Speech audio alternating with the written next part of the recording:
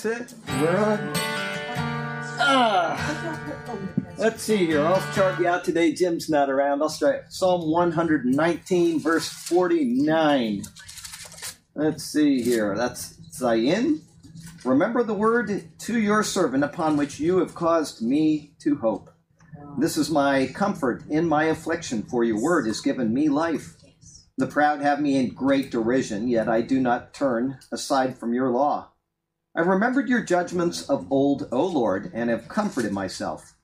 Indignation has taken hold of me because of the wicked who forsake your law. Your statutes have been my songs in the house of my pilgrimage. I remember your name in the night, O Lord, and I keep your law. This has become mine because I kept your precepts. Got a devotional to read for 7 September. If anybody isn't aware of it, today is the anniversary of the bombing of Pearl Harbor, which ended up being the Great War that a lot of people died. There was a lot of heartache, a lot of sadness, but it was really the time of America's ascendancy.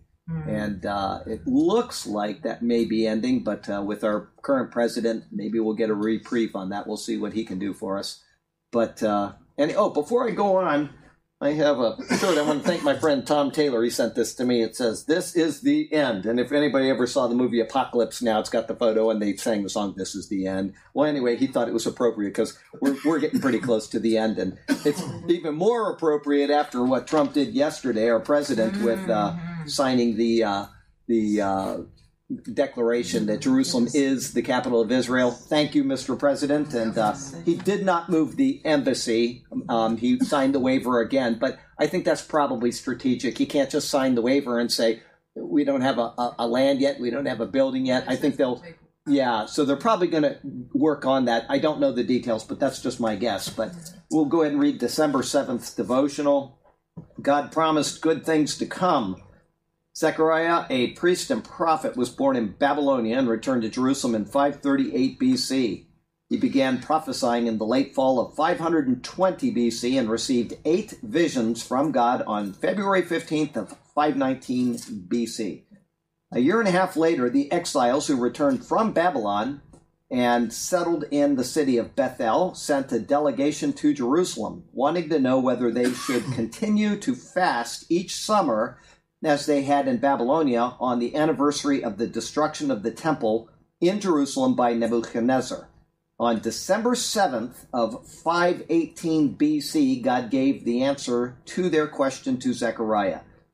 And he says there in the book of Zechariah, "Say to all your people and your priests, during those 70 years of exile, when you fasted and mourned in the summer, and at the festival in early autumn, was it really for me that you were fasting? And even now in your holy festivals, you don't think about me, but only of pleasing yourselves. Isn't this the same message the Lord proclaimed through the prophets years ago when Jerusalem and the towns of Judah were bustling with people, and the Negev and the foothills of Judah were populated areas? This is what the Lord Almighty says. Judge fairly and honestly and show mercy and kindness to one another. Do not oppress widows, orphans, foreigners, and poor people, and do not make evil plans to harm each other. Your ancestors would not listen to this message. They turned stubbornly away and put their fingers in their ears to keep from hearing. They made their hearts as hard as stone, so they could not hear the law or the messages that the Lord Almighty had sent them by His Spirit through the earlier prophets. That is why the Lord Almighty was so angry with them. Since they refused to listen when I called to them, I would not listen when they called to me, says the Lord Almighty.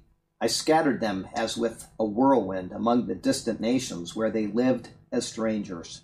Then another message came to me from the Lord. Now the Lord says, I am returning to Mount Zion, and I will live in Jerusalem. Then Jerusalem will be called the faithful city. The mountain of the Lord Almighty will be called the holy mountain. All of this may seem impossible to you now, a small and discouraged remnant of God's people. But do you think this is impossible for me, the Lord Almighty? You can be sure that I will rescue my people from the east and from the west. I will bring them home again to live safely in Jerusalem. They will be my people, and I will be faithful and just towards them as their God. Then finally came the specific answer to the question of the delegation from Bethel. This is what the Lord Almighty says. The traditional fasts and times of mourning you have kept in early, summer, midsummer, autumn, and winter are now ended. They will become festivals of joy and celebration for the people of Judah. People from nations and cities around the world will travel to Jerusalem. People from many nations, even powerful nations, will come to Jerusalem to seek the Lord Almighty and to ask the Lord to bless them. Reflection. In your opinion, are these final promises of powerful nations coming to Jerusalem to seek the Lord something that has already happened, or events that will occur following the second coming of Christ during the millennium? What can you apply to your life from these words of God through the prophet Zechariah? And it finishes with Micah 4, verse 1. In the last days, the temple of the Lord in Jerusalem will become the most important place on earth. People from all over the world will go there to worship. And it's funny that they cited that because it's exactly the verse that I was thinking of when I woke up this morning after what Trump did and our president and his decision. And, of course, it's going to lead to more disaster before that comes about. But he's set things in motion, and it's just another stepping stone towards really great glory for the people of Israel. I heard on the radio coming here, not doing what he done, got nothing. No, that's right. And that's what he said during his speech. So He said there's absolutely no point in not doing this because the status quo has not worked. And his idea was that because this is now no longer an issue, because it's no longer an issue, we can focus on something else. Yeah. And so he's right. He's an intelligent guy. He's unfortunately, intelligence is a rare commodity in this world, and most of the people that see what he's doing don't have the intelligence to understand what he's doing. And so it will certainly end in a type of disaster before things get better. But that's okay. The Lord is in control, and this is his world, and this was not a surprise to him for certain. So let's go to the Lord in prayer. Lord, we certainly thank you for the chance to come here and to study your word today, starting a new chapter in the book of Romans. And what a chapter indeed it is. And it pertains directly to what we're talking about before we get started. And Lord, we would pray certainly for our president, for the man that you have placed into this office. And he is a man for such a time as this, no doubt about that. We would pray that you would be with him and be a hedge of protection around him. Keep him from the enemies of this world that so desperately want to see him done with, and help him to be a strong voice for this nation and for what's going on in the world, so that there will be a sense of reason when the rapture comes. People will understand a bit more of the world because of his efforts, if possible. And Lord, we have people to pray for. We pray for Paula and Elaine. It was good to see Elaine today, and we pray that you will be with them and help them through their troubles. And we thank you for all of the people that are online right now, and we would pray for them. And if they have anything in their heart or life that is keeping them from happiness and joy, that you would fill them with that and help them to get through their trials and troubles. And we pray for the people in the congregation here as well, and that you would do the same for them. And we thank you, Lord, for your kind hand of favor upon us. What a great God you are, and we just love you. We exalt you and we praise you. We thank you for this word, and we ask that you help us to handle it carefully, and to that the study will be a blessing. And we pray this in Jesus' name. Amen. Okay, so here we have Romans chapter 9. 9 through 11 is what? Anybody? Talking about Israel. Israel. There you go. I mean, the people are cut out, and they're going to be grafted back in, and blah blah blah. I was looking for that word, and I couldn't get it. Well, there you go. We're getting into it now. Romans 9 through 11 is exactly what's going on in the world right now. And now, if you we'll talk about it as we go through here. But they are verses that certainly have a lot of people completely different views and opinions on these verses. And they can read Romans 9 through 11. They can say, well, this is the church, and the church has replaced Israel. How they can come to that conclusion in today's world, I cannot understand. I cannot. Before we even get into Romans 9, this is something that I've talked about before, and I've mentioned this a few times. And I don't think I've done it during the Roman study. And I may have, and if I have, I'm sorry about that. But it's okay. It's still interesting. People are very, very down on Reformed theologians. They're very down on the church for having thought that they replaced Israel. And in today's world, I'm in complete agreement with them. But we want to research, why did it come to that point? Why did it come to the point where the church thought that they had replaced Israel? That was never the intent of the writers of the New Testament. It was never the intent of the disciples and the apostles under Christ. They knew that there would be a reign of Christ, their Messiah, from Jerusalem, like the verse we just wrote about here, and it says in Isaiah that the law will go forth from Zion. And these are things that they understood pertained to Israel. And so we have to say, why would the people of the church think that that was no longer the case? And there's a valid reason for it. There's a reason to not be upset at people in the past. And there's a reason to say, I comprehend what is going on. When Paul says that something in part has happened to Israel, blindness, okay? Well, the hardening as well. He hardened them. But I was thinking of the blindness verse. And the reason why is, if Israel is blind, okay, and they have not come to Christ, there's a reason for that. If they had accepted Christ when he came, what would have happened? What would have been the result?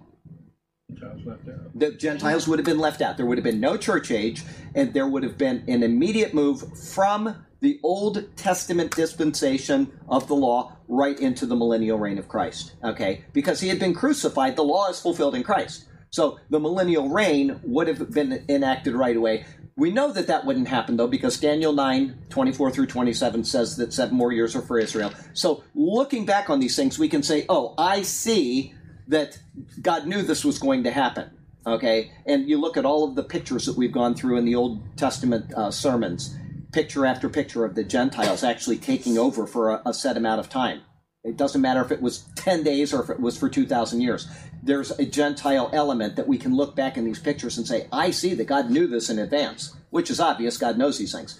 But if blindness in part has come upon Israel, and if Christ is not going to return until, or he's not going to set up his millennial kingdom, I should say, because return has a couple parts. It has the rapture, it has the return of Christ and the setting up the millennial kingdom. But if Christ was not to return until the Jews had accepted Christ, what would every Christian be doing during the church age?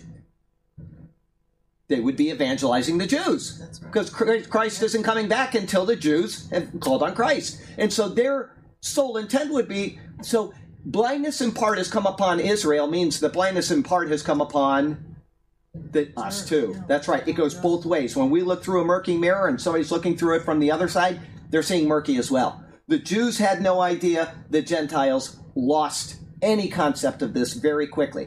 The whole church was, and we saw this in the book of Acts, the whole church started as what group of people? Jews. And we'll go there again. I cite these verses often, under a different context, but this context here, this is an important thing to understand before we get into Romans 9 through 11. So it's not superfluous. This is important to understand why the church has read these verses and been so wrong about it.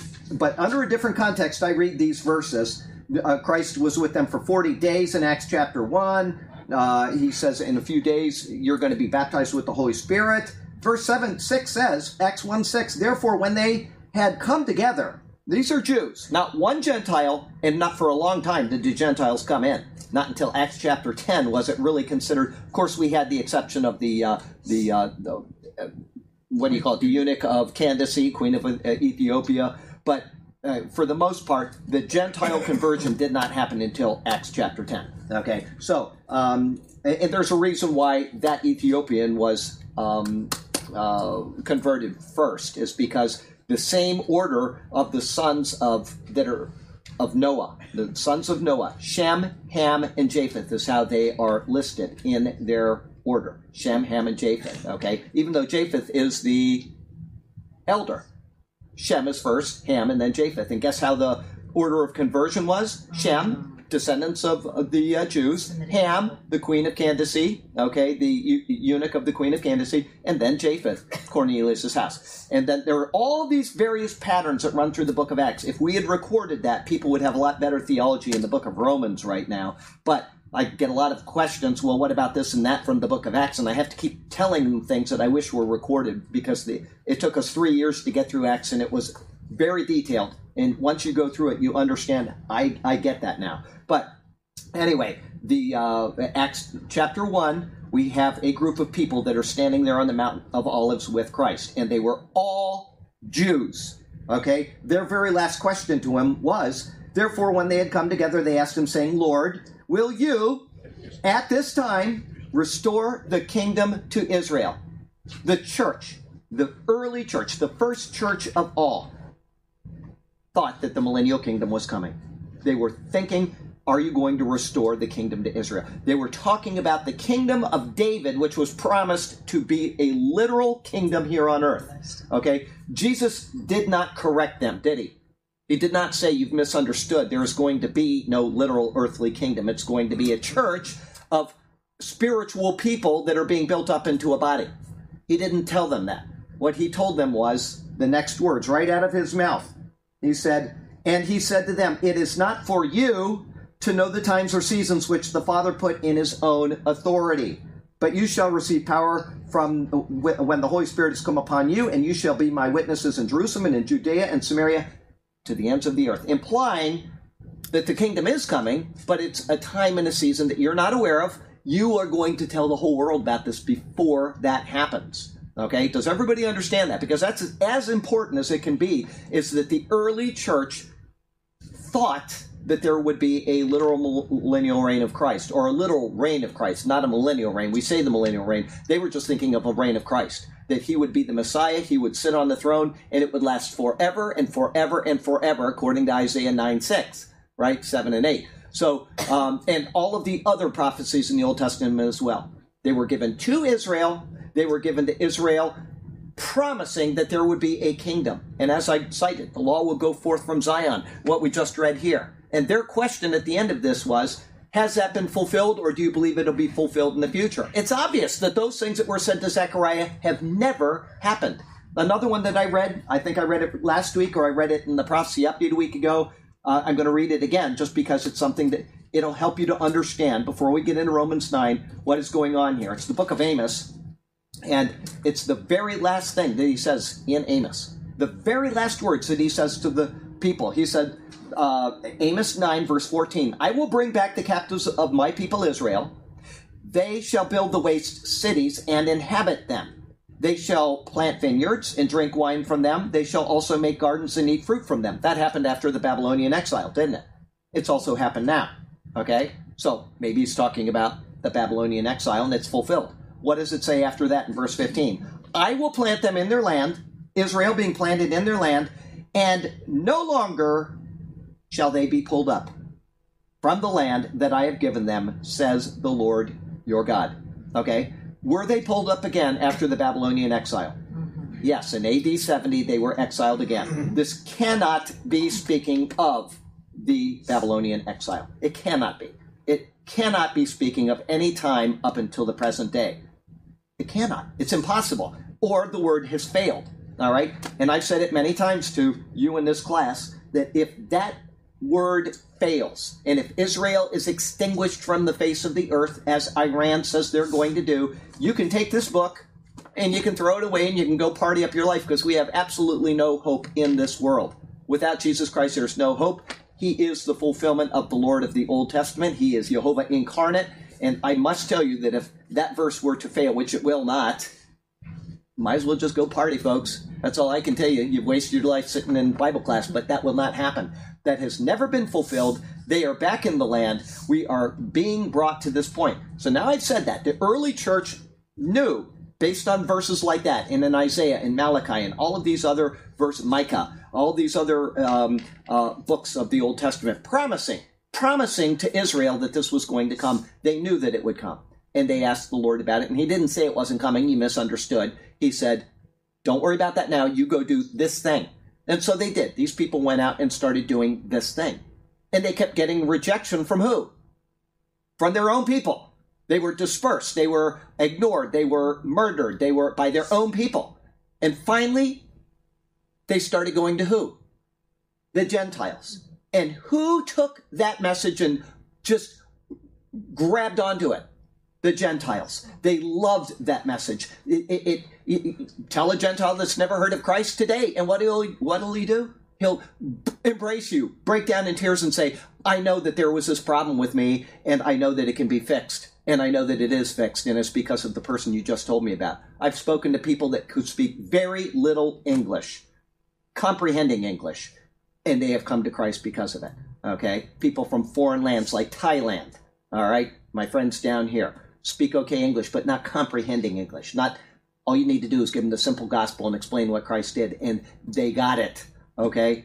I have no doubt that the Gentile church has a very specific purpose in God's mind, but it is not the end of the deal, as replacement theologians will say. So they believe that the church, that the Christ is going to reign. They had that in mind. It wasn't working out. And so they started going to the Gentiles. So the Gentiles received the message gladly. Eventually, the sign of Jonah, everybody remember what the sign of Jonah is? Jesus said, the sign of Jonah, it is not the 3 days and 3 nights in the tomb, had nothing to do with that. The sign of Jonah was yet 40 days and Nineveh will be destroyed. A day for a year, it happens all the way through the Bible. 40 days for punishment, 40 years walking in the wilderness, and going on and on. A day for a year. It happens all the way through the Bible. Ezekiel 4, the prophecy that pinpointed when Israel would be back in the land in May 1948, and when they would recapture Jerusalem in June 7th of 1967, a day for a year from the prophecy in Ezekiel 4. A day for a year is the standard that the Bible uses, okay?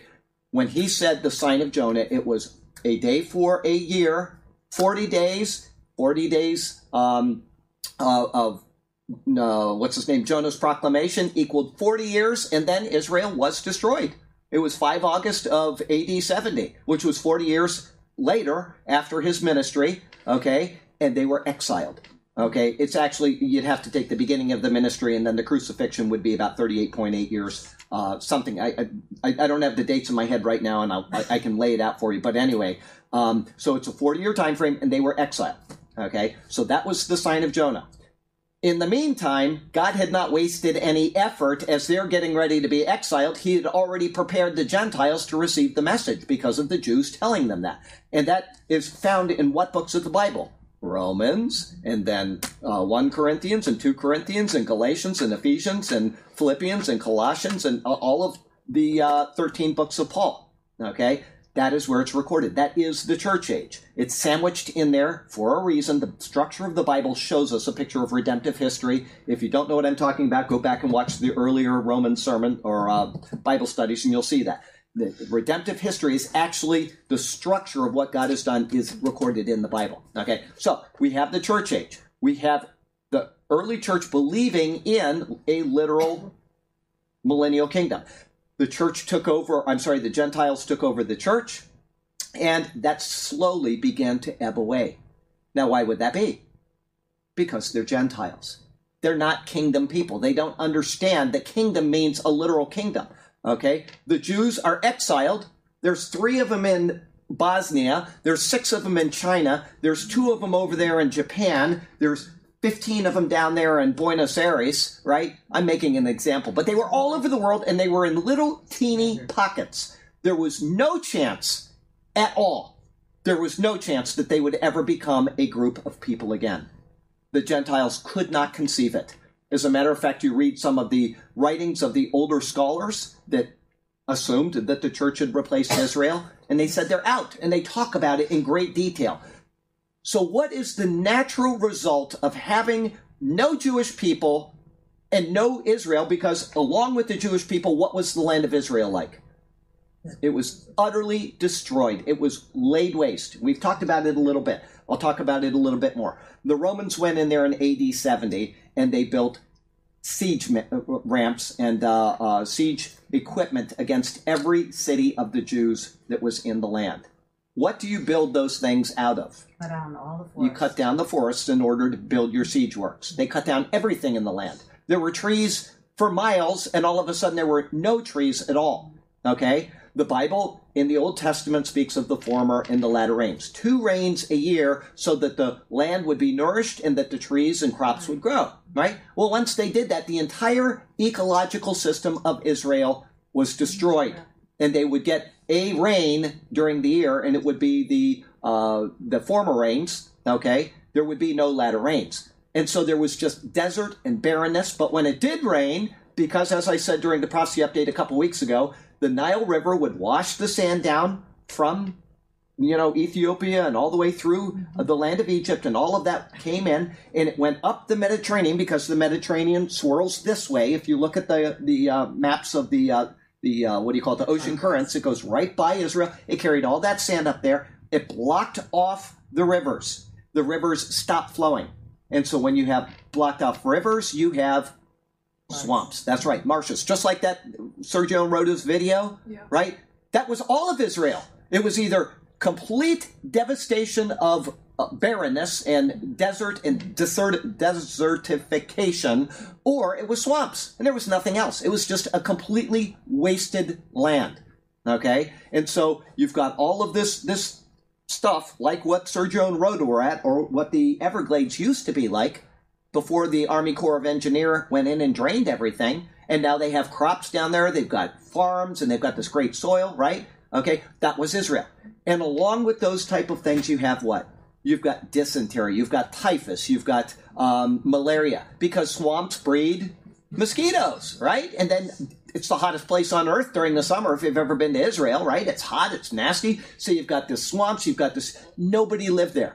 Okay, I don't want to get into the Fakistinian lie tonight, but you know what? I read some commentaries and I saw a video today of a guy, Ibn Hafmad Mashal, whatever, from 532, or no, it was, what was the year? I don't want to give the wrong one. It was 15 something. He was a part of like the Ottoman Empire or something. And he said, the Jews outnumber us in the land of Israel, even back then. And they went through a study of it, and every single time that is recorded, there's always been more Jews than anybody else in the land of Israel. And there weren't many Jews. They were in little pockets, but they've always been in the majority there. All of these other people are in the minority, and they were completely unproductive people. Read Innocents Abroad by Mark Twain, and he'll tell you what type of people they were. You walk up by them, and the first thing they say is baksheesh, baksheesh. They want money, and they're beggars, and there was just nothing going on. The land was devastated, okay? He said who would want it.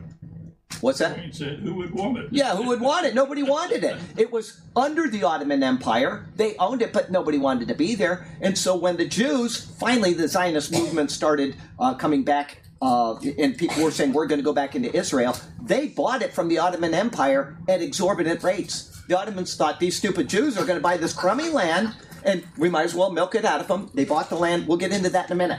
In the meantime, the land is completely devastated. No rivers flowing out. There's very little life in there, and what life is in there is not productive, okay? But the Jews wanted to remain there, and the few people that were there were begging off the Jews and any travelers that went through. But that was it, okay? So the commentaries of these scholars from the Reformation and, that throughout the church age were saying, there's no Israel people. They're all over the world, okay? They're in little pockets, and they are not a combined group of people. They celebrated the same as Jews did everywhere, which is kind of amazing, but they weren't, you speak Chinese, there was no cohesion among the Jewish people, okay? None. So there's never going to be a Jewish group again, and there is nothing worth fighting over in the land of Israel, except for the religious nuts that want to say we own the land of God, right? And so there you had those people, but there was nobody else there, and nobody ever thought the land would be productive again. Read their commentaries, go back and do the research. So you now have two things. No Israel people, no Israel land, and yet you have something that is in your possession now that says that all of these promises are going to come about. The desert is going to flow with water, and there's going to be the flowers and all of these things, right? This book made promises that had never been fulfilled. And what do you do when there's no Jewish people and there's a land that obviously will never have that happen to it? What do? You allegorize it. Just like we do with the book of Daniel at times and the book of Revelation, we have to say, well, that is obviously symbolic, or that is obviously allegorical, just like parts of the Psalms. The easiest example is the mountains clapping their hands. They don't. So that's anthropomorphic. You've got all these different types of literature and genres of literature in the Bible. Okay? Well, obviously, because that never happened, it must be allegory. The Lord is using an allegory of the land of Israel, doing all these things that he's promised, and actually it belongs to us because we know the Jews are out, and it didn't happen in the land, so it is us. It is our spirit that's being put around the earth, and the waters are, and they start saying that the waters are the Holy Spirit, and it's going to the Gentiles all over. Does everybody understand that? There is a valid reason why that happened. There is a valid reason, and the Lord gave Israel blindness in part. He gave the Gentiles blindness in part. So we cannot hold them at fault unless somebody was to say, I just can't accept that this is not literal. And there are very few people that would do that. Like I said, if everybody thought that that was literal, they would be out evangelizing the Jews. That would have been the one mission of the church, okay? But there were very few people that could have had the foresight. Even further, we look back and we were very smug about how stupid people were during the time of the Reformation and, during the time of the Catholic, when the Catholic Church was the big deal, okay? We're smug about it. Why? Because everybody in this room right now and everybody online has 10 of these in their house. They can go online and they can read it in 15 different versions. And we have the Bible that plays on the radio. And sometimes you turn on the TV and somebody is talking about the Bible, right? We have all of that at our disposal, okay? There's not been a time in our life that we did not have access to this book. Well, it wasn't just until a couple hundred years ago, at best, that people had regular access to this book. And even then, they were expensive. So a family might have one, right? And it was written in ye old King James English, and nobody understood it, right? It's the only translation you got, so of course you got a problem. We look back and we say how utterly stupid they are when they were at the behest of the scholars who had written the commentaries, who obviously had read all of the old past commentaries, and they had built on church history. And so we have something that we can be smug about. But if we were in their position, I don't think anybody in this place, unless they read the Bible 24 hours a day, would have ever thought that Israel would be Israel again. And plus, another thing that they didn't have. All they had, you're in Romania right now, right? How many Jews are in your town? 2, right? That's it. That's the only Jewish presence you know of. You don't have a telephone to call up your friends and they start whining about the stupid Jews down the road, right? There's none of that. There was no communication. You went to another town, you might have said, oh, there's a Jew there too, and that's it. And you might have gone to another town once in your life. Most people there was none of what we have today. And so we cannot put our current situation into what has happened in the past. All we can do is say that we are trained in our churches that there is promises in the Old Testament and they pertain to the church, and we say, okay.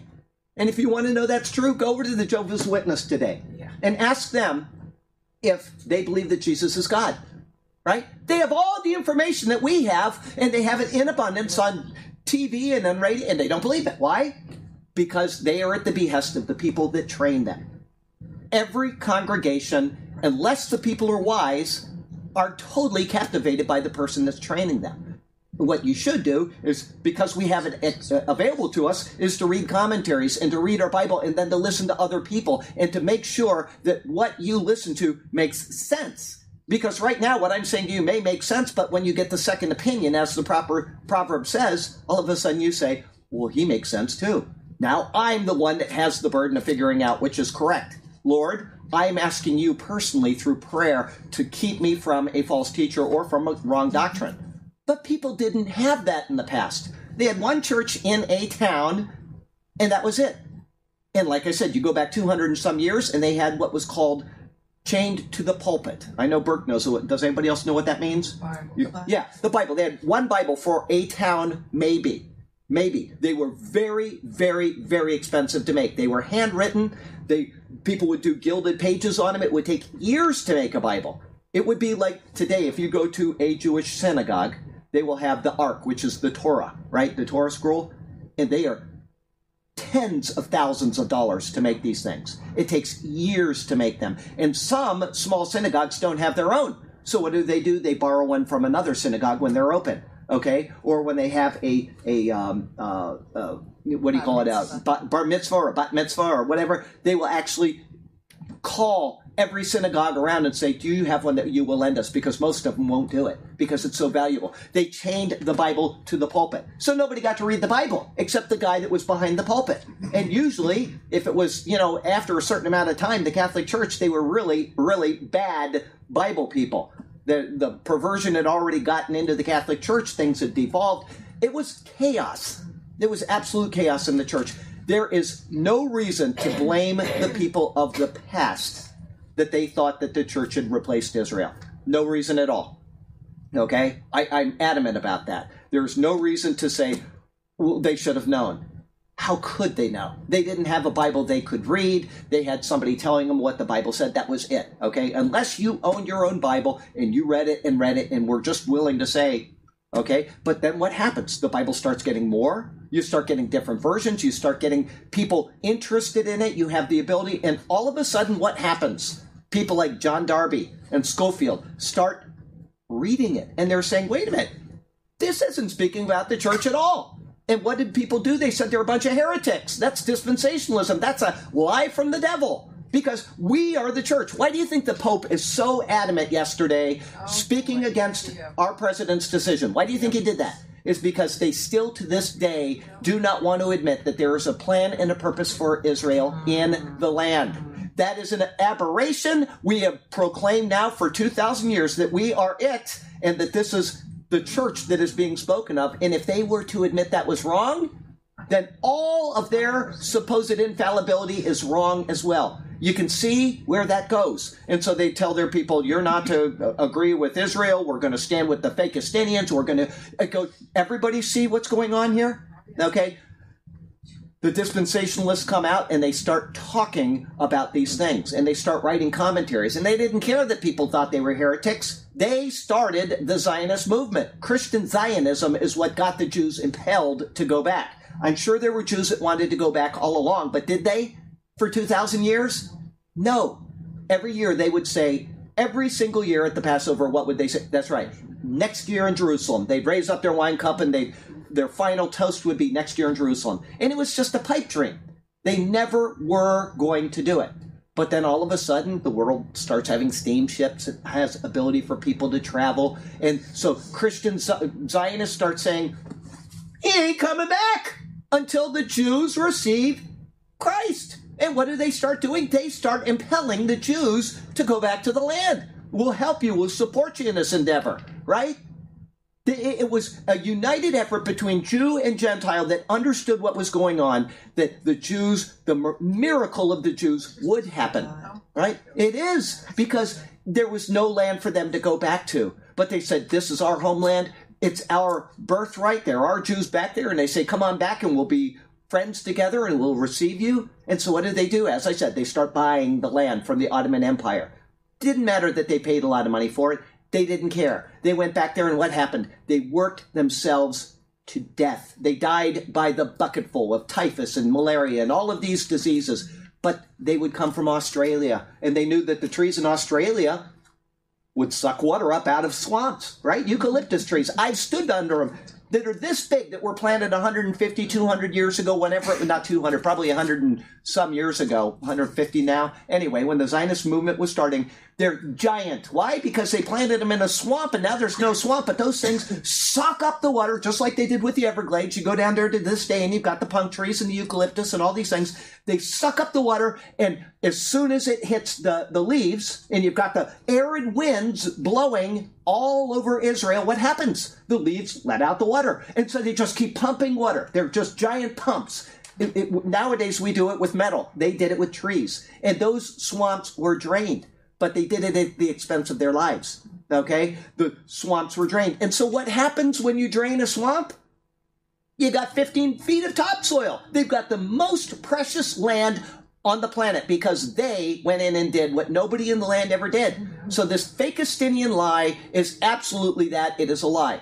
The Jews went in there, they did this. And then when all of these things started to get really nice, and people were planting orange trees, I've seen the orange groves in Israel. They're for miles. Banana trees on the side of hills, right? What happens when somebody makes something in America and they want it, right? I don't want to work for it. And that's why we have, what is on that door right there? It's right up above the handle. What is it? It's called a lock. Because we have something, and if we don't lock it, somebody will come in and take it, right? That's what human nature. I don't want to work for it. I want what you have, and you took it from me anyway. And that's the Democrats through and through. I mean, that's it, right? You look at the Democrat Party, somebody goes out and they actually do something productive, and then they say, you stole that from us. And they tax it out of you.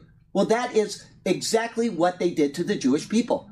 Everybody got this? Is there any question on what I've been talking about? Okay, so this is what's been going on. The church could not have conceived of this. They're busy in their own lands. They're the Gentiles. They don't need to go down to Israel. They've got fertile land all over the world. They've got peace, or they get, Black Death, and so they move over here, and then they have a potato farming, and they move to America. But they ain't going to a barren place when they have places they can go to. The Gentiles are doing their own thing. They're uninterested in that down there. The Jews are not uninterested. Next year in Jerusalem, next year in Jerusalem, and then you start getting support on that idea, and you start getting the idea that we might be able to go back there. That's what happened.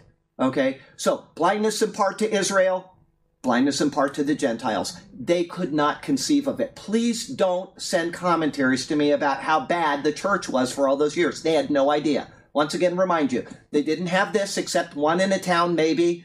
Nobody read it. They were told theology, and they accepted it, and that was that. Okay? So, up until the time when these things became more and more common, more and more taught, more and more trusted once again that this is literal and not allegorical, and then the movement started. And then the Jews started moving back. And then dispensationalism was realized.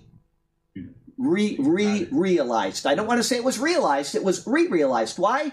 Who was the first dispensationalist? Does anybody know who it was? Jesus. He was the first dispensationalist. He's the one that set down the dispensations of time. Who was the second dispensationalist? Paul. He wrote the words inspired by the Holy Spirit. He was a dispensationalist. There's no doubt about it, right?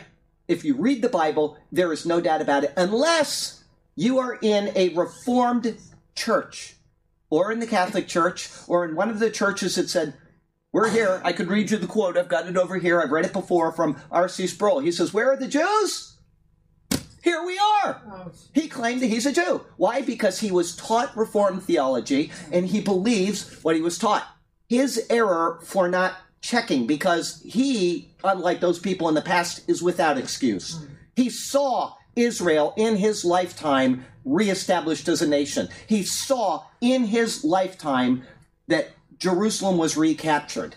He has seen Israel do what the Bible said it would do. Okay. Because pride steps in, and when you say, I'm not wrong, that's where you are wrong. Well, what does he say about? He says they're the Jews. That's it. That's what I'm saying. He is not willing to step back and say, I could have been wrong on this issue. Because that's the pride of the human heart. That's why when I do these sermons, and I say it every week, I take everything that I know and I put it off to the side. And I almost made that mistake not doing that with the Day of Atonement sermons. And finally, by the time I got to the third one, I realized I have been wrong on this, and I had to go back and rethink the entire thing. And it came out exactly as it should have. When I went into the last of the Feasts of the Lord, which I typed this week, Monday, it was on the final feast, which is Help Me Out Tabernacle, Sukkot, okay? I went in thinking something. I said, I'm not going to put that in my head, and I'm so glad I didn't, because there is so much rich treasure in the Feast of Tabernacles, you're not going to believe it. But when somebody is told, well, the feasts of the Lord, the fall feasts are yet to be fulfilled, they believe it. So when I said that, I've said it in several prophecy updates. People have sent me their well, obviously you don't know what you're talking about. Listen to this video. I said, I don't need to. I don't need to listen to it because I've read every possible commentary on that wrong doctrine. I know that it's wrong, and I was taught that it was correct doctrine when I first heard it. But I've read the Bible enough to know that it is incorrect. The feasts of the Lord are Fulfilled. That's right. How do we know that? Because it says it in Hebrews like 27,000 times. Fulfilled, obsolete. If they're not fulfilled, and I'm going to say that at the beginning of the sermon this Sunday, he is not the Messiah. And the law isn't fulfilled, and we're all condemned because we're still under the law. Okay? So you understand that just because somebody is really intelligent, really intelligent, they will not change their doctrine if they think that they were taught properly. They've got all these great scholars of years past. They can't be wrong. John Calvin can't be wrong, right? It's impossible. I've been teaching John Calvin for 20 years. That dispensationalism, they don't even bother. You see, don't question them. Just understand that they are wrong because they are unwilling to change. Pride steps in and they say, I'm not going to listen to that. All you need to do is go and read the prophecy of Ezekiel 4, which says the days are going to be fulfilled. And then you get out your calendar and say, my gosh, the two match. I must be wrong. But they're not willing to do that. They will not even look at those prophecies because they already have it in their head. The people before our time, I completely understand. No Israel. I'm talking about the people and the land. And so the Bible told us that these things would happen, that this would be something that would happen. And that sets the stage, after 45 minutes, that sets the stage for Romans 9 through 11. Why do people read these and come to completely different conclusions? Like Galatians 6, where it says the Israel of God. You know that verse, right? And they say, well, that's obviously speaking of the church. It has nothing to do with the church. The Israel of God is the Jews that have accepted Christ. Paul understood that as well as anybody. We are never called Israel. We are grafted into Israel, but we are never called Israel in the church. Paul is going to confirm that with his own mouth in the book of Romans and elsewhere. Okay, that is why it is so important to understand what has been and where we are today when we get into Romans 9 through 11. Because when you get done, I would hope that you would go and watch other commentaries or read other commentaries on Romans 9 through 11 and say, well, Charlie said this, and I'm going to see if that's correct. Because they're going to make a completely different conclusion than I am. 100% opposite with the same verses. They'll say that Israel is not, they are not in, we are Israel, we are the Jews. They're going to come out with all of that, and you're going to have to decide, is that correct or is it not? Where does your doctrine stand? It's very important to know these things, okay? I was trained under both of these, okay, and actually neither, because before I ever really listened to anything about dispensationalism, I had read this probably 50 times, right? I read it every week for 2 years, once a week for 2 years. And, I started listening to Hal Lindsey, and I'd also listen to the Seventh-day Adventists because they were on Sunday morning as well, and Sunday morning, and all of them. I listened to Benny Hinn. I didn't care how bad somebody was. I wanted to know. Yeah, I know. It was obvious. My mother, there she is. She came in late today, but she is here. My mother, my brother, and I all watched Benny Hinn, and we all came to exactly the same conclusion at exactly the same time. This guy he is out for himself, right? He is not a true teacher, etc. Okay? But we all watched him. We were all curious. We all met the Lord within about a month of each other without ever talking to each other. Okay? The Lord okay? But I watched everything. But I did that long after I'd read this. And so I could say, well, that is not correct. And I know it's not. That's why I left the Jehovah's Witness after just 2 or 3 months. Thank the Lord. I was just like, I'm sitting there, and the only reason why I went there is because I had never seen this book opened in a church in my life. Did they ever open this at St. Boniface growing up? Never. This was unheard of, okay? And so I saw the Jehovah's Witnesses reading their Bible, and I thought, oh, they must be telling the truth, because I've been reading the Bible, and I know this is the Word of God. So I'm going to go there. And I kept going, and I kept thinking, that's not what that says. And they'd come over to my store, and we'd talk, and I'd be like, that's not what that says. And, of course, that's what the elders say. I don't care what the elders say. What does this say? Right? People will be set in their doctrine unless they are willing to read this book and then say, I'm going to trust the Lord, and especially pray. Especially pray, Lord, do not let me be led down the path by a deceiver. You need to do that because James 3:1 says what? Go ahead. Brethren, let not many of us become teachers, knowing that you shall receive the stricter judgment, right? That's a little bit of a misquote, but that's what, and I knew you knew that. I pulled you off too quickly. Okay, so I am going to receive, because I'm teaching tonight, I'm going to receive a stricter judgment. Does that negate that you're going to be judged for your doctrine? Not at all. You can't say, well, Charlie told me. Okay, the people in the past may be able to get away with that because the Bible was chained to the pulpit and it was the only Bible in the town. They may be able to have an excuse. I don't know. But I can tell you that you will have no excuse when you stand before the Lord, because you have the same number of hours a day that I have and the same number of hours that everybody else has. How much TV do you watch a day? Be honest with yourself. Don't tell me. How much time do you spend doing this and that during the day? Okay, somebody sent me a letter and they said, was it a post on Facebook? Something just today, and they said, it was a post. And they said, I'm so thankful. I have like 5 hours a day to read the Bible. And it wasn't, because I commented, I said, woohoo. I'm so happy that some people are willing to say, I'm going to dedicate this part of my life instead of watching TV to this book, right? How much time do you eat? Because you can read this while you're eating, folks, all right? Or you can listen to it on the radio. How much time do you drive every day? Because you get an audio Bible and you plug it in the radio. And I've got to tell you what, when you have that audio Bible, you can listen to it, and in 30 minutes, you're going to drive 15 minutes to work and 15 minutes back. You'll be done in 154 days. If you drive 30 minutes to work, you're going to have an hour a day. You can have it done in 72 and a half days, right? Because an audio Bible is 77 hours long. There is no excuse to not know this book again and again and again. We were talking about before the class. If I stop reading it, or when I do read it and I get back to the book that, from Isaiah to Isaiah, and I get to Isaiah, which I'm in right now in the morning reading, it's like I've never read it before. And I've read it dozens of times, and yet it's like I've never read it before. It's as fresh and new as the day, right? The sun comes up, this is just as new. You will never get tired of reading this book if you start reading this book, okay? And I understand. I get up in the morning and I read it. It's the very first thing I do after taking out 2 of my dogs and making coffee. I sit down and I start reading the Bible. And there are times where I think, I didn't learn anything. I was brain dead through the whole reading.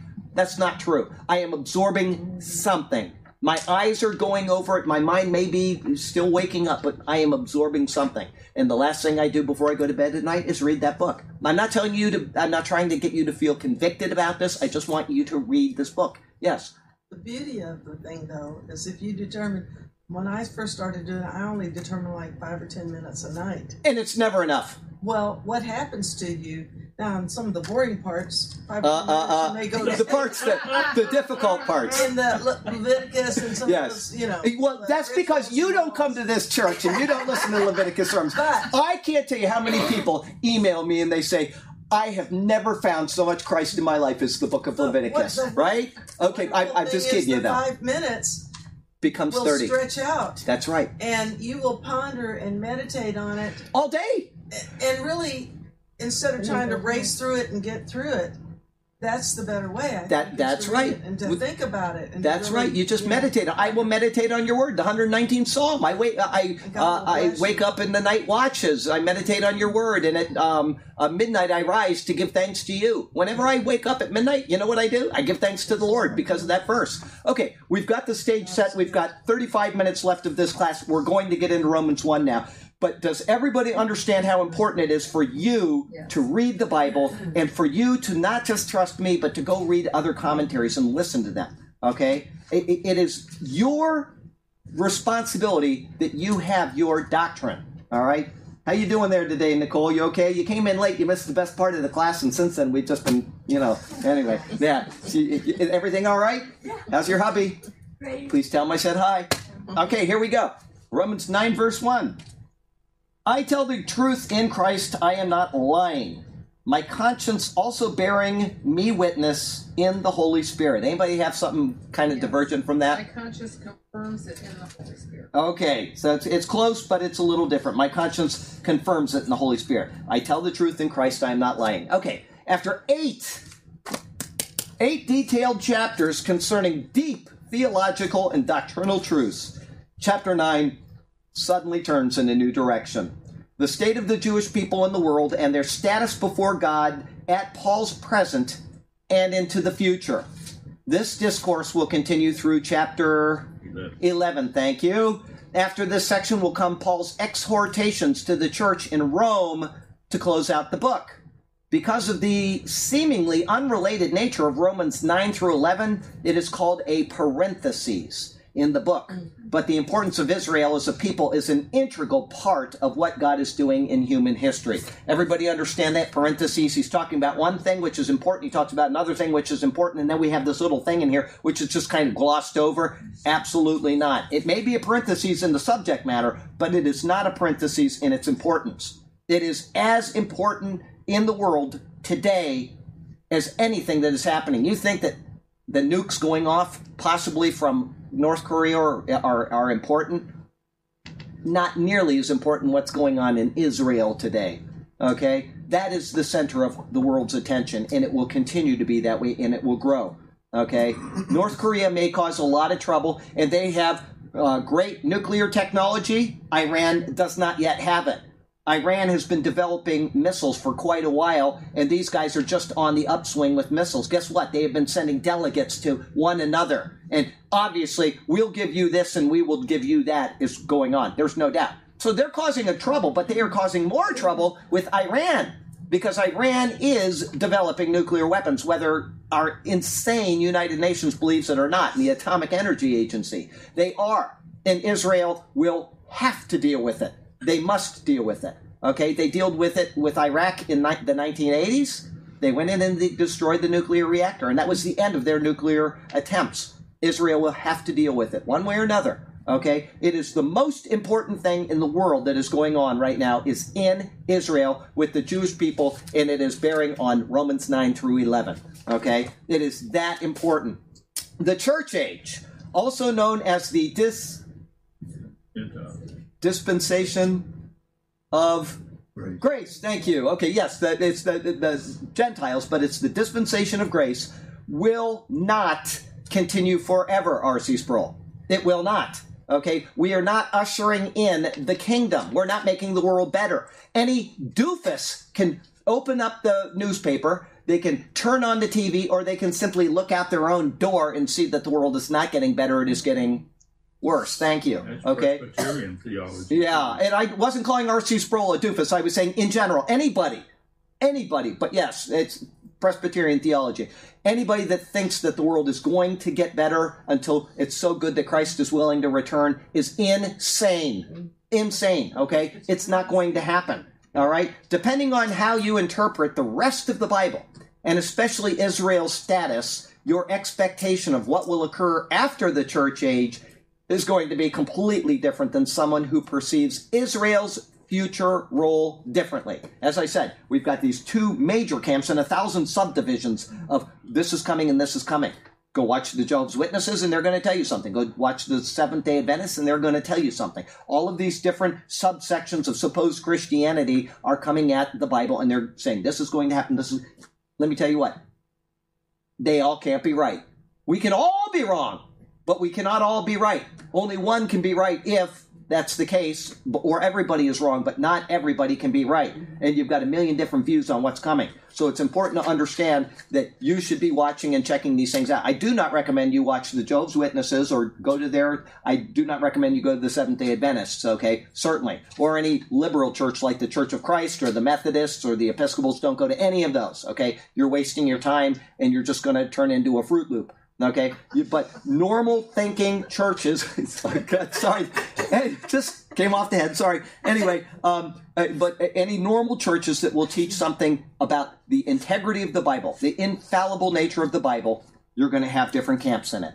Okay, R.C. Sproul teaches that. He really believes that the Bible is inerrant, infallible. He's coming at it completely different than we are. Okay, but these other churches don't even believe that the Bible is actually real, or they insert themselves into the scenario like the Jehovah's Witnesses. And so it's wrong from the start, okay?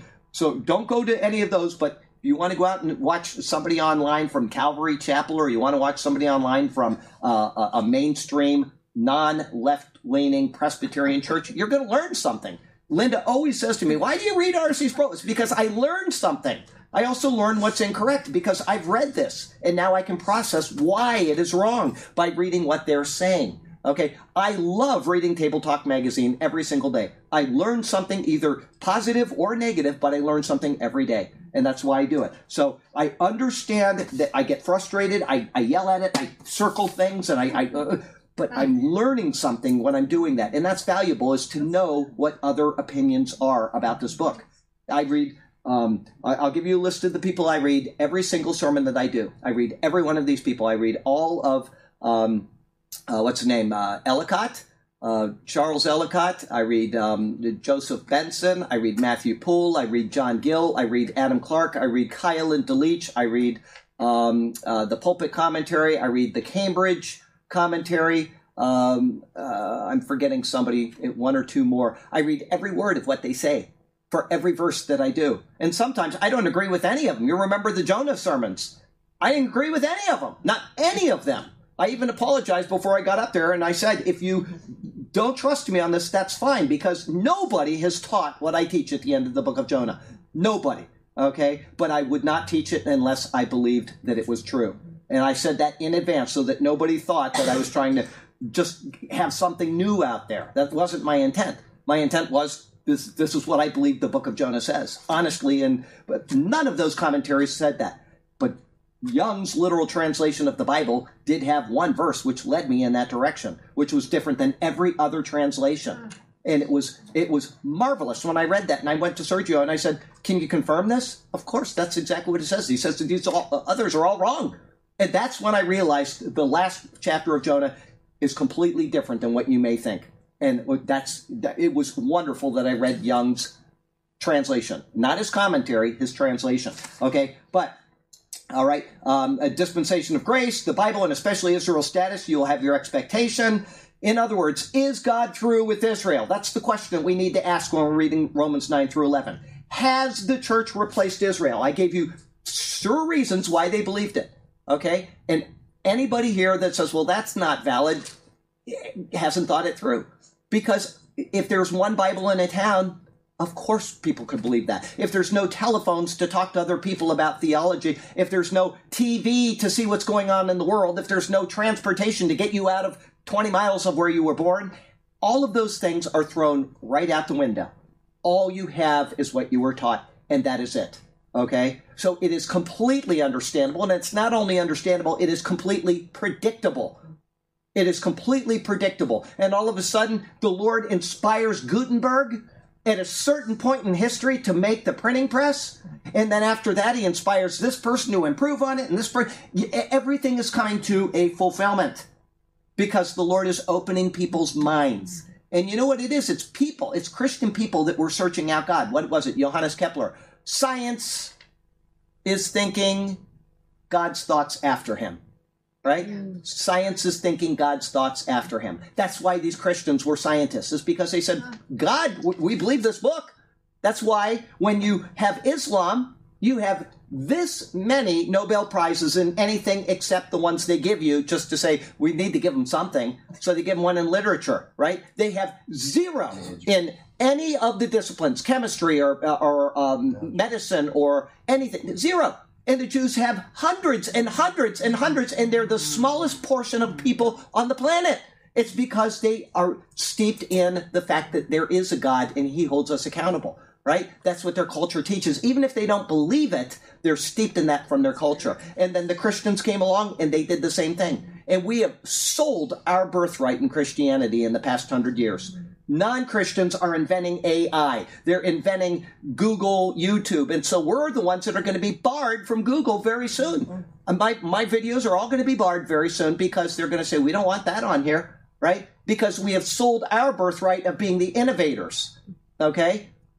That's what's going on in the world right now. But all of this was known by God. One thing after another, people pursuing the Lord, people doing at certain points in history, which would bring to its end at the exact moment that the fullness of the Gentiles has come in. So history is moving. God is in control of it.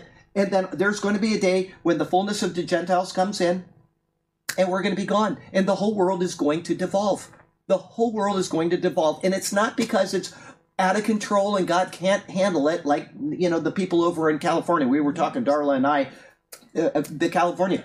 It's sad because there are Christian people that are being burned as well as the people out there. But it is judgment. There's no doubt that it's judgment. They've been going through this now for 3 or 4 years. But we are not exempt from that. But this is going on in the world. I got to go on. Is God done with Israel? Has the church replaced Israel? Is there still a plan and a purpose for the people of Israel? What is correct, and how can we tell? The only way we can tell is by reading this and asking the Lord to show us. And I got to tell you what, if you trust in your own emotions about something, you're going to be wrong. You're going to be wrong. The emotions are the shallowest part of the human being. You know, somebody emailed me the same question I've gotten many times. I got it yesterday. What's going to happen to our dogs when we get raptured? And my standard answer, the Bible is not about the redemption of animals. It's about the redemption of man. We can trust that the Lord is fully capable of taking care of the issue. All right? It's not something that we should even be worrying about. And I see that. Once in a while, somebody will ask that on a Christian discussion board. What's going to happen to my pets when I die? And you know what the answer is? Every post below that, the first two words, I think. I think. Every one of them. I think. It doesn't matter what we think. It is irrelevant. If this book doesn't say it, then don't say it. Okay? You know what? When you watch a Billy Graham sermon, what does Billy Graham say at least 50 times during one of his crusades? The Bible says. The Bible says. If the Bible doesn't say it, it is I think. And if it's I think, it is irrelevant. I don't care what your emotions have to say about your dog. The Lord will take care of your dog in the way that he sees fit. What he is concerned about is the human soul. That's why he wrote this book. It's not written in bow wow and rough. It is written in human language. Okay? So when people email me, I'm never angry with them. I understand their emotions, but do not base your theology on emotions. Go ahead. Lady I know, she said that her neighbors know, since she's a Christian, she said, you asked one of them, will you walk my dog when the Lord raptures me out of here? That's a good one. Yeah. Will you walk my dog when the Lord raptures me out of here? So she knows the dog ain't coming. Yeah. And she knows that the neighbor ain't coming. Might as well let the neighbor have. That's a very good one. I like that. I will tell you that the finest speaker, his theology is good too, but the finest speaker I've ever heard is a guy that preached here in Sarasota at the Tabernacle for years and years and years, Neville Gritt. Okay, if you ever want to hear just water on your ears, it's not deep theology, G-R-I-T-T. It's not deep theology, but it's very nice theology. It sounds good. It's a beautiful oration, and he loved the Word of God. He's the only person that I ever knew that preached the entire Bible. Over 3,000 sermons he preached, and he did it from Genesis through Revelation. And now he sits at home. He still hasn't died, and he's had Parkinson's for years, and he can't do anything except think on the Word of God. And when you go speak to him, he will say, cherish the Word. Be careful with the Word. Handle the Word properly. That's all that he cares about in somebody's life is that. Okay? He said to me one time, we were talking about things that may have bothered us a little bit. And I'll tell you why I talked to him. I didn't know him. I preached at a funeral. My friend's daughter died. And so I grew up with him. And so they asked me to speak at the funeral, and I did. And the next day I got a friend request from Neville Gritt, who was in the congregation. And I said, I've never made a New Year's resolution in my life. Never have, and I've never done it since. But I made one. And I said, I'm going to get to know Neville Gritt. And so I started going to his house. I asked permission, and they said yes. And so I went over there, and I got to know him. And we were talking one time, and he says, well, what is it that bothers you? And I said things like the dog thing. He says, dogs. He said, I had a family ask me that question, and I told them what the Bible says, and they got mad and they left over dogs, right? They left the congregation. That's because people let their emotions dictate their theology. Well, I don't care about what he says. He's a good preacher, and he's telling the Word of God. All I care about is that I'm angry at him because their emotions dictate it. I had somebody email me about something this past week that happened in this Bible class last week. And they were mad at me, or I don't know if they were mad at me about it, but they questioned what I was doing in a particular issue. And I haven't slept all week. Every single night I've woken up over this. And yet, the same issue was addressed by about 40 other people. I'm not going to say what the issue is. All 40 of them were in agreement on this. And one person was not in agreement. And it's the one person that you lose sleep over. Because you care. These things actually matter. And so it bothers me, okay? And so all of these people, and I thought to myself, if there's one person that doesn't agree with this, maybe the problem is in what they're thinking. Okay, I don't mean to be angry at anybody. That's not my intent. I want people to know this word and to have sound theology and not presuppositions and not to get caught in all kinds of extraneous stuff that is unimportant. Okay, Neville Grit, dogs. Okay, it's not the issue of the Bible. The issue of the Bible is the redemption of man. The redemption of man contains two major categories, Jew and Gentile. Okay, I don't know why I got off on such a tangent there for the past couple minutes about Neville Grit, but it was an important part of my life. It was the most wonderful thing in my time in Christ was getting to know that man. And I have to say one thing. It's not that you don't own a dog. I own 8 dogs, and I love every one of them. He owns 8 dogs. I have one that sits under my arm when I type the sermons, when I come home. You ought to see. Hideko, I take out a couple of them in the morning, and then we take all of them out together. And then before she leaves, she takes them all out one more time because she loves to play with the dogs, and she takes them out. This dog, Blessing, who I got from the projects, right? She wants to be with Dad, and every day Hideko's adamant, Blessing, you got to go in the kitchen with the other dogs. And what she does is she my desk is here, and I'm sitting here facing the computer, and she'll back up. And here comes Mom. And she'll say, come on, Blessing. And she'll back up a little further. And then she'll finally say, okay, well, you take care of her. It happens every single day. This dog wants to be with Dad. It's the only one that loves me. All the rest of them, they started with me.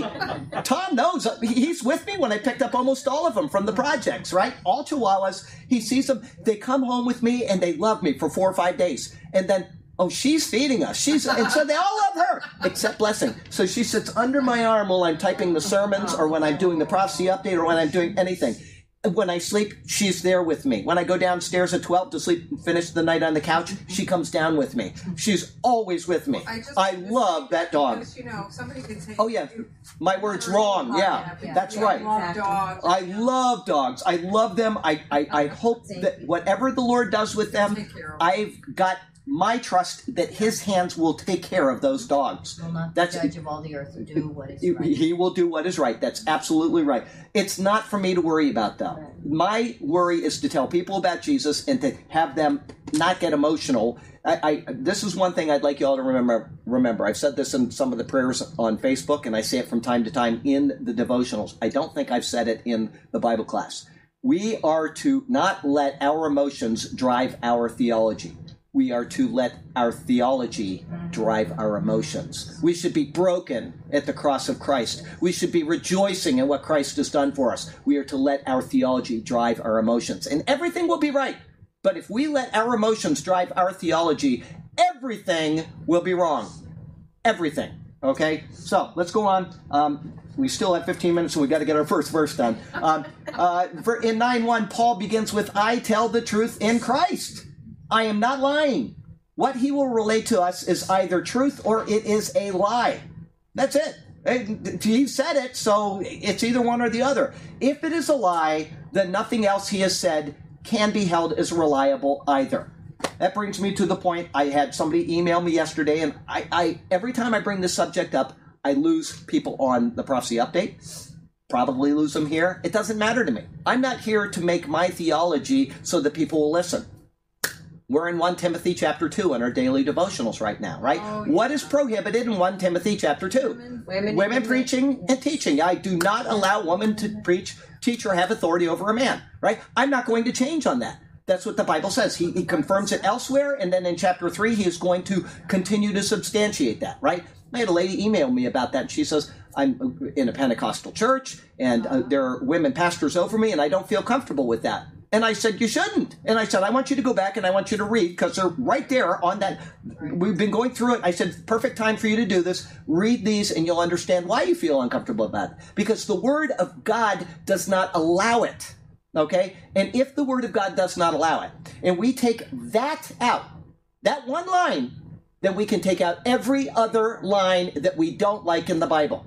And it's the same thing from the other end. If Paul said one lie, then every other line that Paul says is now suspect, and it doesn't matter because it becomes pick and choose theology. We cannot take the Word of God and say, I'm going to take this line out. Or I'm going to take the book of Acts, which is descriptive, which says that there were deaconesses and 7 daughters of, Philip, that prophesied. And so that is my marching orders. It's a descriptive book saying what happened at the beginning of the church, and there's a reason, and we went through all of that. It's not recorded, so I'm sorry, but Paul's letters, those 13 letters are church doctrine. That is it. That is our church doctrine. Everything else is a vast sum of knowledge, which is useful, profitable for teaching the man of righteousness. And you know the verse, 2 Timothy 3:16. But they've got to go. They're not mad. They have somewhere they have to go to. So, but you should have stood up and said, "We're out of here." That's what you should have done. We love you. Have a nice night and drive safely. All right, take care. So anyway, I don't remember what I was saying, but we cannot take verses out of the Bible, and we cannot assume that Paul, anything he says is incorrect.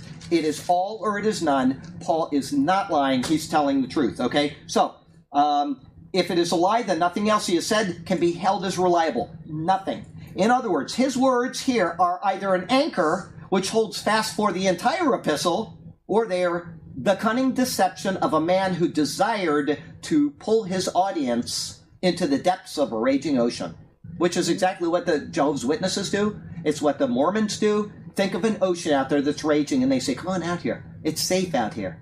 That's what he would be doing if he's lying. He's trying to get people trapped into his personal theology so that he can have sway over them. He didn't do that, okay? I'm bleeding again. Doggone it. But I cut my hand cutting some trees today, and it just keeps...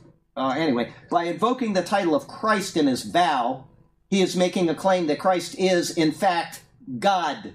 That's one thing that we're going to see implicitly in Paul's writings again and again. People say, well, Jesus isn't God. He couldn't make a vow in Jesus' name if he didn't believe that he was God, okay? This can be determined from the Old Testament, of which he once served as a Pharisee. In Deuteronomy 6, verse 13, it says, "You shall fear the Lord and serve him, and shall take oaths in his name." Okay? Only in his name. You are not to take oaths in any other name. Some people say, well, this is very common, like Mennonites, you'll hear them say this. Certain groups of people will say, "I don't take oaths. The Bible doesn't allow me." It doesn't say that at all. It says you shall take oaths, but you should take them in the name of the Lord. Okay? People say, well, I won't swear on the Bible in church or in court. Christians that have just been misled on that particular doctrine. It does not teach that. You are to take your oaths, and this is where you take your oaths, on this book that is written by this God, okay, and in the name of that God. Jehovah of the Old Testament is Jesus. I, on the name of Jesus Christ, take my oath, and that's what he's doing, okay? So you are to take oaths, but only in the name of the Lord. If you take an oath in any other name, what are you doing? Idolatry. That's absolutely right. Because you are placing something on the level of authority with God. It is idolatry to say, I swear on my mother's grave. It's idolatry to say, I swear by President Trump. You don't swear by anything except the Lord, because he is the only ultimate authority. And so your vow is either completely true or you are completely condemned by your vow. Okay? That's the idea of making a vow in the name of the Lord. So, you shall fear the Lord your God and serve him, and shall take oaths in his name. By invoking Christ in Romans 9, verse 1, he's either blaspheming the name of the Lord Jehovah, which he isn't doing because he was a Pharisee, and that would have been the highest crime in all of Judaism. In all of Israel would be for him to do what he just did. The highest crime. There is no higher crime that he could commit than doing that. Or he is claiming that Jesus is the incarnate Word of God. He is Jehovah in the flesh. After claiming the truth in Christ and affirming it, he reaffirms it by calling on the Holy Spirit as a witness to his conscience. What does that mean? The Holy Spirit is God, right? That's all there is to it. He wouldn't be doing it otherwise. He's not an active force that the Jehovah's Witnesses say. He's God. He's the third member of the Trinity. Okay, the matter which he will state is of such importance to him that he has brought the very fellowship of the Spirit who resides in him into the matter. Okay, in essence, either I am crazy, I'm completely nuts, or the Spirit testifies to the truth as a witness along with me. It's one or the other. Okay, what he's going to say in the book of Romans, chapters 9 through 11, is the absolute truth as he sees it. What we have to do is determine what he is saying. I will at times give you various opinions on the verses that we're going to look at. Okay? But for the most part, I'm going to give you the dispensational model. I'm going to tell you that Paul was a dispensationalist because Jesus is a dispensationalist. He is God, and he set out the dispensations of time. But I would hope, and I'm serious about it, I would hope that you would read the other views and that you would think about it and think which makes sense based on your knowledge of the rest of the Bible. And if you don't have a knowledge of the rest of the Bible, what are you to do?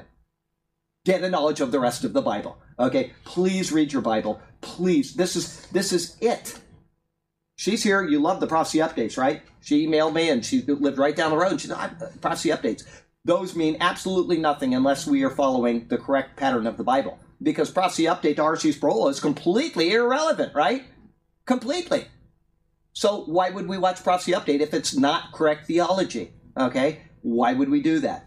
All right? Everybody here has got their own place that we met and that we started talking to each other about the Lord. And every one of you should be reading your Bible and getting closer to what the Lord says, so that when you listen to a sermon, you say, you know what, Charlie, I think I'd like you to reconsider that or something, okay?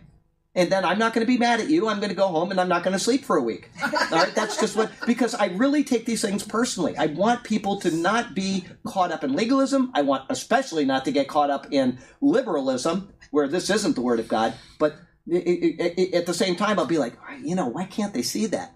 And then I will be evaluating the entire week. I will be evaluating. Even though I'm like a little miffed at it, I'm going to be evaluating it. So anyway, we'll go on. By invoking the name of Christ, we read that. Life application. We're just going to be done. We got one verse done, and that's good. Because it was a good opening. We got this information, and you have to know that to understand why somebody would have a different view on Israel. If you don't understand why Israel was considered out, why the Jews were considered out, then of course you have no idea what's going on as far as why wouldn't they believe that? They're so stupid, right? And as I said, people today, I think, have no excuse.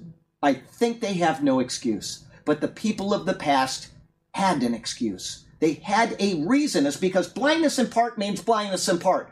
There is a reason why God did this. It wasn't a cosmic error and a bunch of stupid theologians, John Wycliffe and John Huss and, John Knotts and all these people. They were in their little areas and they got out a little bit and they did their studying and there was no Jews and everything was Christian. Okay? So that's why these things happen. There is a reason for it. Today it is different. I can't understand people that aren't willing to check at least. Okay? So, life application. Jesus, as well as the apostles after him, tell us to let our yes be yes and our no be no. In other words, let our words be of such weight that when we speak, those around us will know that they are the truth. At times, however, a matter may be of such importance that we must invoke God in our words. Invoking anything less than God is idolatry. Let us never flippantly invoke God's name, and let us never invoke anything in creation when we make a vow. Okay? All right, let me, I'll do that in a second. We're a couple minutes early today, but I'm not starting verse 9 too. We'll probably get 4 or 5 verses done next week, and I don't want to apologize, but I just want to justify why I went through what I did today. So I hope it was a productive class. Good. All right, we'll go on, we'll say a prayer, and we'll just thank you, Lord, for how good you have been to us. We pray for safe travels back for Jim, and we pray that he's nice and warm up there in the cold country, and we certainly pray for some rain with this front that's coming through in the next day. It's been a little dry here, Lord, and the sandy soil just lets it run right through, so we would pray that your hand of grace would be upon us, and we would also pray that our heaters would be working in the next few days. We've got the air conditioner on today, and that'll be changing, and we pray that people will be healthy, not afflicted with flu or anything because of the change in the weather, and that you would help my feet to not get cold while I'm out working. Lord, we thank you for the many blessings of this life. Again, we raise up Paul, our dear brother, and we pray that he will have a good meal tonight and be able to hold down his food, that Elaine will get good rest, and that they will be in comfort and peace as they seek you in their hearts and in their minds. Lord, we love you. You are so good to us. We thank you for this chance to meet here. We pray that the service at the end of the week will be edifying to people. And we just want to give you all of the praise that you're due because you are infinitely worthy of it. We pray this in Jesus' beautiful name. Amen. Okay, let me. Well, yeah. I don't have time. There is rain and a cold front. No, I have- Okay, it's backing up. It's going to be backed up in just a second. Hang on. Okay, everybody give a goodbye to everybody out there. We love you so much. Have a nice week, okay? I have a membership to Spanish Point, and they have the lights on Thursdays and Fridays, and I can have them on Friday because it's rain, they say. Oh, is that right? I used to have a membership with them for years, and then I let it go, and I wish I didn't, so I'll have to redo it. Did But you know I've you can got. bring dogs there now? We walk our dogs there. I didn't know that, but I wouldn't bring any of mine because they're so vicious. They'd probably attack everybody. No, not really.